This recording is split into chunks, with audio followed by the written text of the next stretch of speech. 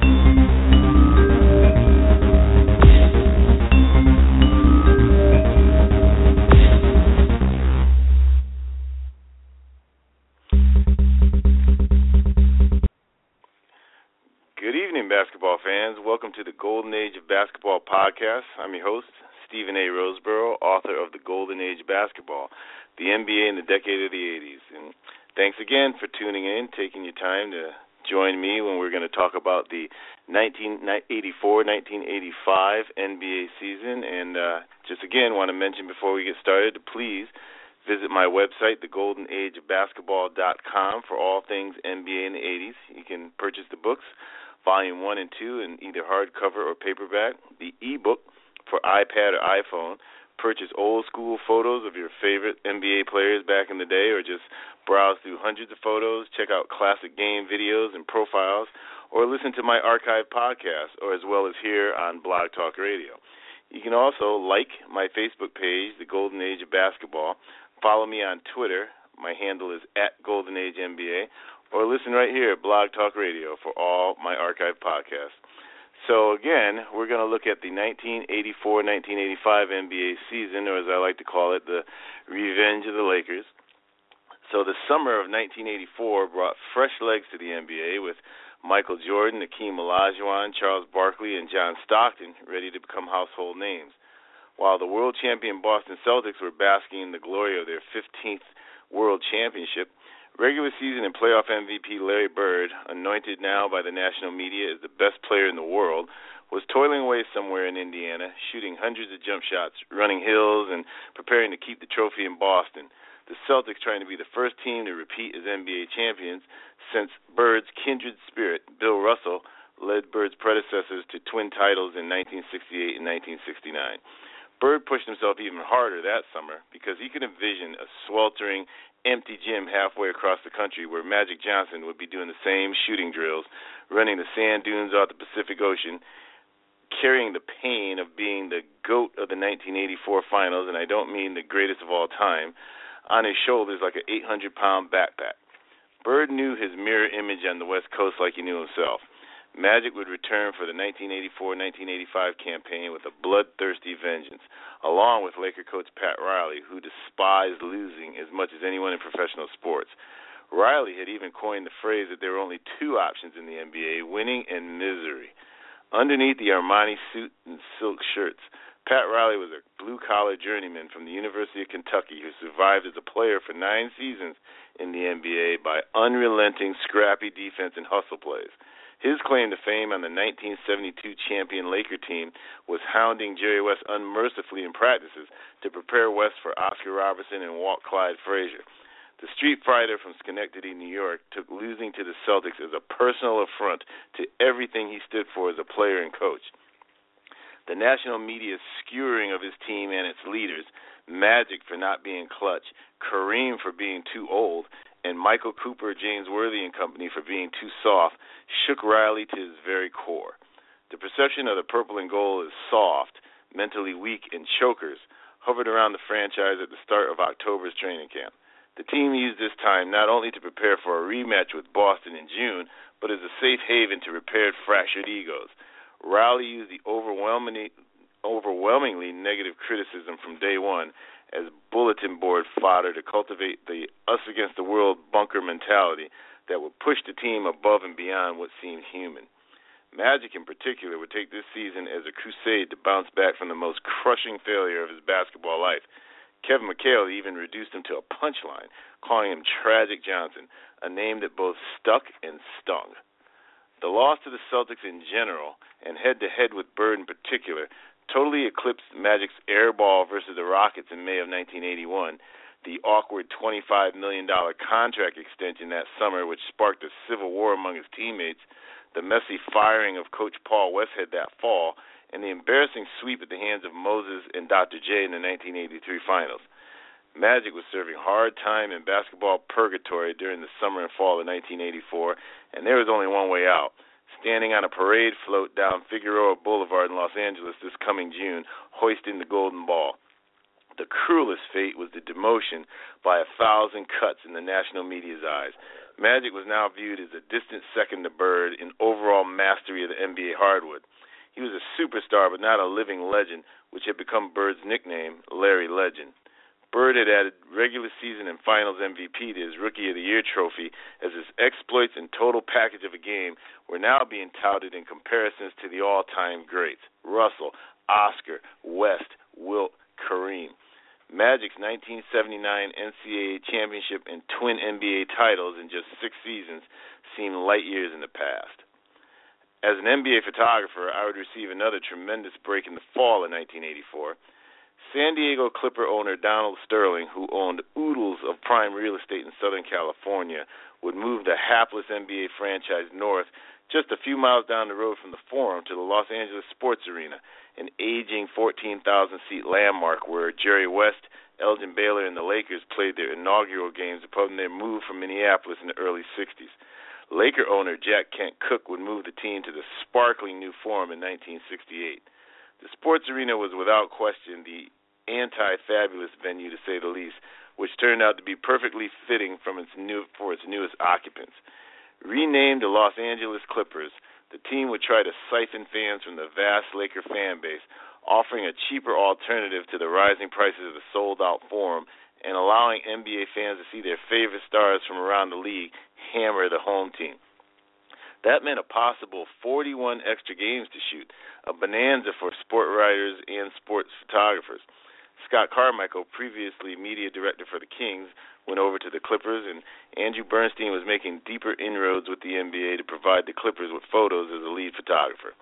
He negotiated the placement of studio strobe lights into the four corners of the sports arena on a permanent basis for the 1984-1985 season, and I was able to purchase my own first set of strobes for my use, locking them next to Andrew's in the sports arena ceiling as well into the season. This improved color quality expanded my vision and cemented my relationships with magazines overseas in Italy, England, and Spain. An added bonus of the Clippers' move to Los Angeles was a chance to watch Bill Walton attempt to return to elite center status after a seemingly endless string of foot and ankle surgeries causing him to miss over 200 games in his career. Walton had lost both vertical spring and lateral quickness, but he made up for that by an astute knowledge of the game of basketball.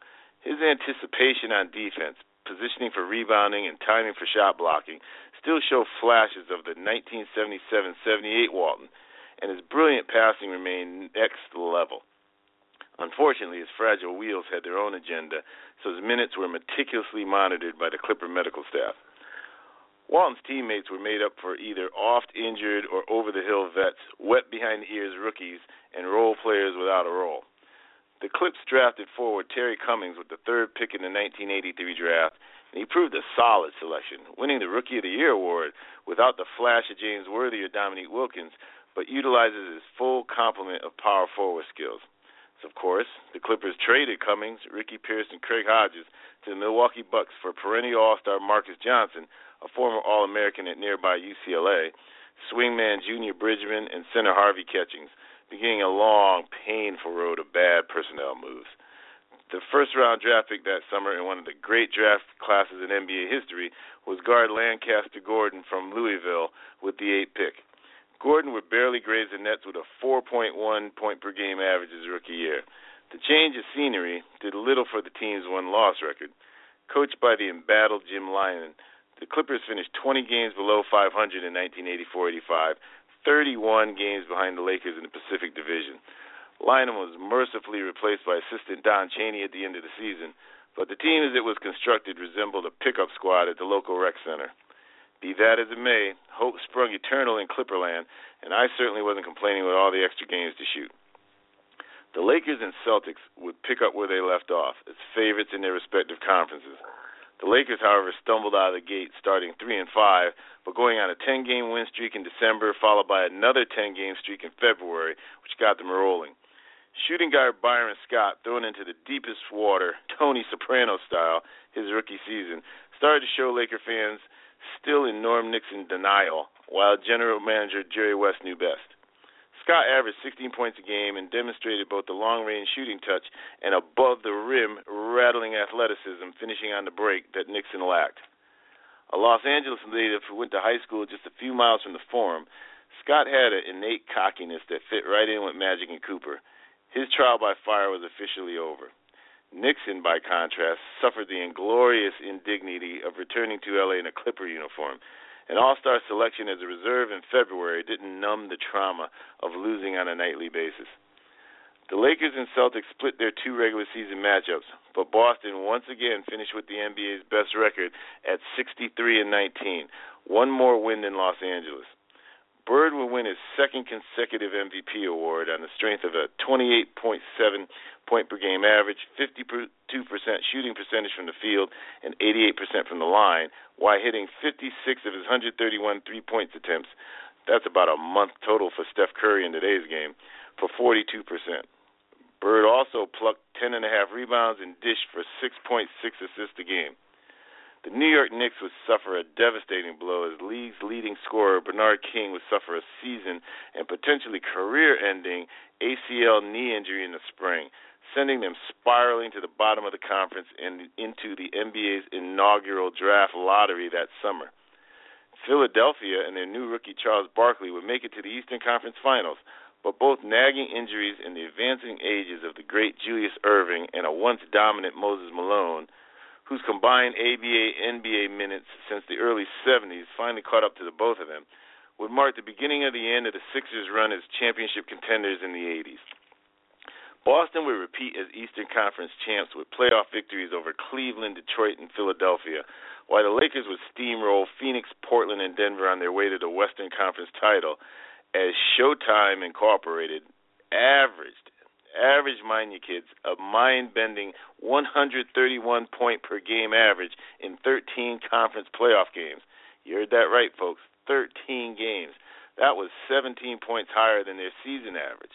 For you math wizards out there, that's 32 points a quarter for 52 consecutive quarters. So it's deja vu all over again as Boston and the Lakers would meet for Game 1 of the 1985 NBA Finals, once again to begin in historic Boston Garden, this time on Memorial Day, 1985. What's normally a day to remember our fallen American soldiers turned out to be 48 minutes of slow, painful punches to the gut for a Laker team that spent 11 months truly believing they were the superior squad that threw away the 1984 Finals. Well, Boston begged to differ and then went out and annihilated the Lakers, 141-114 in Game 1, much to the delight of the maniacal Boston Garden faithful, the game to be forever known as the Memorial Day Massacre. Boston outshot, out-rebounded, and out-hustled the Lakers while giving L.A. defenders whiplash with 43 assists. To drive home the point that it was Boston's night, Celtic forward Scott Wedman rose from the pine to shoot a perfect 11-for-11 from the field to lead the team with 28 points, tying Kevin McHale for game honors and leading 6 Celtics in double figures. Magic totaled exactly 1 rebound in the game, while Kareem finished 4th in a 2-man track meet with Celtic center Robert Parrish. The Chief ran the 35-year-old Abdul-Jabbar up and down the court like a Ferrari lapping a Volvo. Abdul-Jabbar shot 6 for 11 for 12 points and 3 rebounds in 22 excruciating minutes. The post-mortem was uglier than the game. The national media proclaimed this 3-hour crucifixion the official end of Kareem's career. Magic now a second-class NBA citizen, and the end of this Laker team is a serious title contender. Boston's second consecutive championship just seemed a matter of how many games it would take to finish them off. Red Auerbach's pungent cigar smoke once again rose to the garden rafters, while the Boston Leprechaun danced a jig around the parquet floor with the ghost of Celtics past. The Celtic team, however, was not about to buy into the Lakers being dead in the water, not for a nanosecond. Although Game 1 was a perfect storm of magnificent Boston basketball and putrid Laker effort, it was still only Game 1. Bird and his gang Green had been on the other end of a major beatdown by Los Angeles just 12 months ago in Game 3 of the 1984 Finals at the Forum, and they had similarly been written off by everyone but the 12 guys in the Celtic locker room and their coaches. That's when Bird, in a post-game masterstroke, famously called out his team, calling them sissies, after which he willed the Celtics to 3 wins in the next 4 games to wrest the title from the Lakers' cold, dead hands. Bird was accurate to assume Riley was in full temporal vein bulging mode, breathing fire and spewing venom in the visitors' locker room down the hall, which all but guaranteed they would get the Lakers' best shot in Game 2, and then some.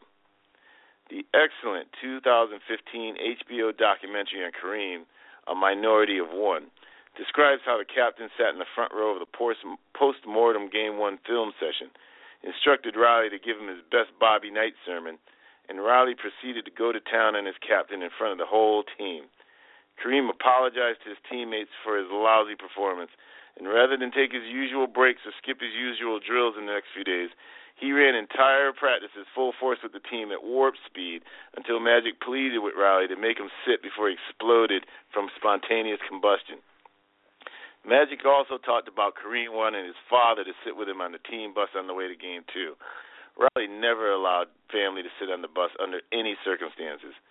Mr. Alcindor was a strong, silent type, and we have no idea what spiritual communication he shared with his son for those 20 minutes, nor is there any existing intel regarding their discussions before they boarded the bus.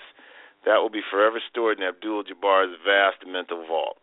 What we do know is Kareem walked into center court for Game 2 in Boston Garden, fully locked and loaded.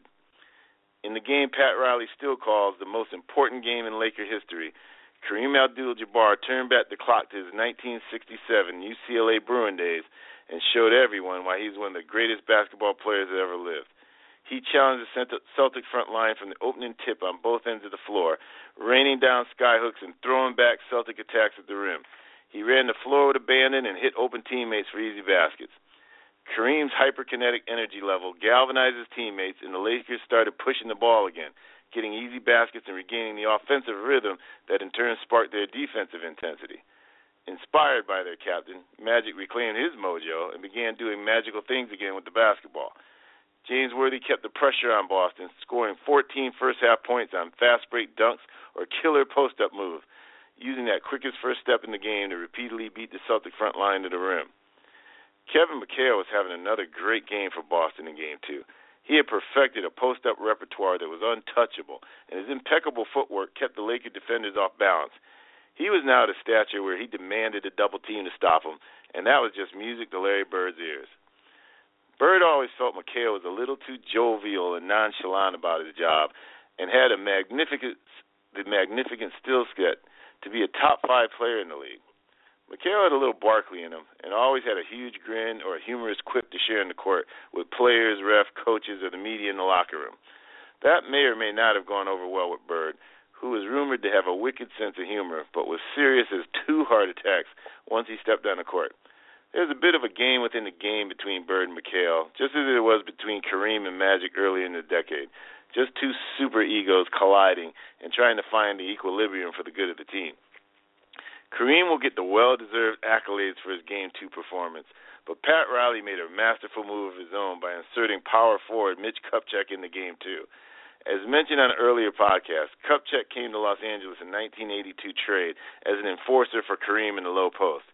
He suffered a devastating knee injury 18 games into the season, damaging ligament, tendon, and bone at a time when orthopedic surgery and rehabilitation for torn ligaments was in its infancy. In my other life, I started in January 1985 as a physical therapist for the Curl and Jobe Orthopedic Clinic in Inglewood, 3 blocks from the Forum, where Dr. Stephen Lombardo had served as a surgeon to the Lakers. There I watched Mitch put in grueling 2-a-day workouts on the Nautilus machines to strengthen his knee as he was relegated to the end of the Laker bench for the better part of 2 seasons now, wearing a cumbersome knee brace which weighed about as much as a small child. Riley needed to match what he called Boston's force. And in Game 2, Kupchak finally got the call to do what he did best, put his body on people, every part of his body. Kupchak was taller and thicker than Kurt Rambis, and he made the Celtics feel him immediately. Riley also brought in Kupchak's partner at the end of the bench, forward Larry Spriggs, to throw his weight around anything wearing Celtic green. Those extra 12 fouls to give off the bench sent a not-so-subtle message that the Lakers may lose the game, but they weren't losing the physical battle this June. The Lakers led by 18 at halftime and held on for a 109-102 split at Boston Garden. Kareem finished with a stat-stuffing 30 points, 17 boards, 8 assists, and 3 rejections. Michael Cooper scored 22 off the bench. Worthy finished with 16, and Magic added 14 with 13 dimes. So the Laker core four of Kareem, Magic, Worthy, and Cooper rose to the challenge, and Pat Riley coached the best 48 minutes of his life as the series headed back to the Forum for the next 3 games. An added bonus for the Laker victory, the NBA would unveil their 2-3-2 finals home game format for the first time, designed to decrease cross-country travel time for the players and overall expenses for the networks, league officials, and national media. The strategy of the finals would change for the next 30 years, as the pivotal Game 5 would not be held on the home floor of the team with the NBA's best record. Now the pressure for the home team to win the first 2 games became paramount, and the Celtics needed to win at least one of the next 3 to bring the series back to the parquet floor. Well, Game 3 wouldn't be that game for Boston, as Showtime ran the Celtics off the floor the last 3 quarters in a 136-111 blowout. Worthy led the Lakers with 29. The captain kept rolling with 26 and another 17 boards, while Magic chipped in with 17 points to go with 16 assists. Bob McAdoo even dusted off his old-school 1982 jumper for 19 points off the bench. McHale continued his stellar offensive play with 31 points to lead the Celtics. Right on cue, Boston slowed the pace and took the momentum right back with a signature slow time, grinded-out victory in an intense Game 4, overcoming a 7-point fourth-quarter deficit to even the series at 2 games apiece, 107-105, as Bird found DJ for a cold-blooded 18-foot jumper from the left wing as time expired. Once again, McHale led Boston's Big Three with 28 points. DJ finished with 27, while Bird had his fingerprints all over the victory with 27 points, 11 rebounds, and 5 assists, including the game-winning dish to DJ and 3 back-breaking steals in the fourth quarter to rally the Celtics. Danny Ainge chipped in with 2 enormous clutch jumpers in the final 2 minutes to keep the Celtics within striking distance. Magic, unfortunately, summoned his injured Tragic Johnson with 3 critical turnovers in the fourth quarter, while Kareem struggled through foul trouble to finish with 21 points but only 6 rebounds. The tug-of-war that was Game 4, a carbon copy of the Classic that took place exactly 12 months ago on that same floor, served as a brilliant testimony to the golden series of the golden age of basketball. 8 future Hall of Fame players and 2 future Hall of Fame coaches at the peak of their powers going toe-to-toe in the middle of the ring, beating the crap out of each other for 15 rounds while no one blinked, each team landing haymaker after haymaker while the other would just take the hit, then counterpunch. After exhausting battle of wits and wills, here we were once again, tied at 2 games apiece. The mood at the Forum for Game 5 was a loosely blended cocktail of nervous anticipation, high anxiety, and blind faith for Laker fans. They could recite in their sleep the overwhelming odds which favored the winner of Game 5 as eventual NBA champions.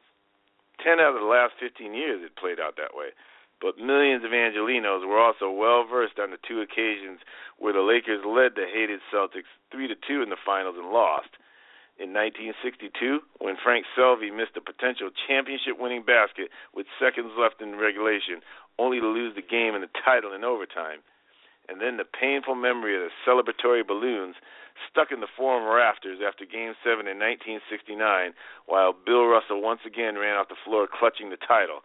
Of course, the wounds were still fresh from just 12 months ago, when the brutal McHale clothesline and Kurt Rambis in Game 4 turned the game and a potential Laker 3-1 series lead on its head and into a 7th-game Boston Garden party.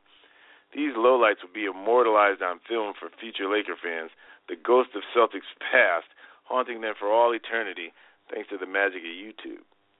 Like the bully that mercilessly took your lunch money each day, Boston had thoroughly crushed the collective psyche of Laker Nation for 2 decades, a recurring nightmare in green that was passed down through the generations from grandfather to father to son, their wives, mothers, and daughters.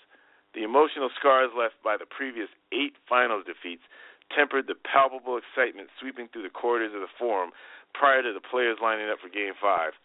The Celtic organization were in a cool confidence bordering on arrogance that's a byproduct of 15 World Championships, 8 over the home team, proudly on their chest, while the Lakers' historical narrative rested squarely on the shoulders of the 3 men who spent every minute of the last 12 months planning for this very moment. Pat Riley and Magic Johnson burned with an unparalleled competitive fire that turned this championship series into a crusade to erase, as Laker owner Jerry Buss would call it, the most odious sentence in the English language, that the Lakers have never beaten the Celtics. The key to victory, however, would hinge on the performance of the man they call the captain, a 7'2" living legend, now the NBA's all-time leading scorer with 6 MVP awards and 3 NBA championships in his 16 seasons, the most unique player in the history of the league with only 1 glaring omission on his resume, a championship series victory over Boston.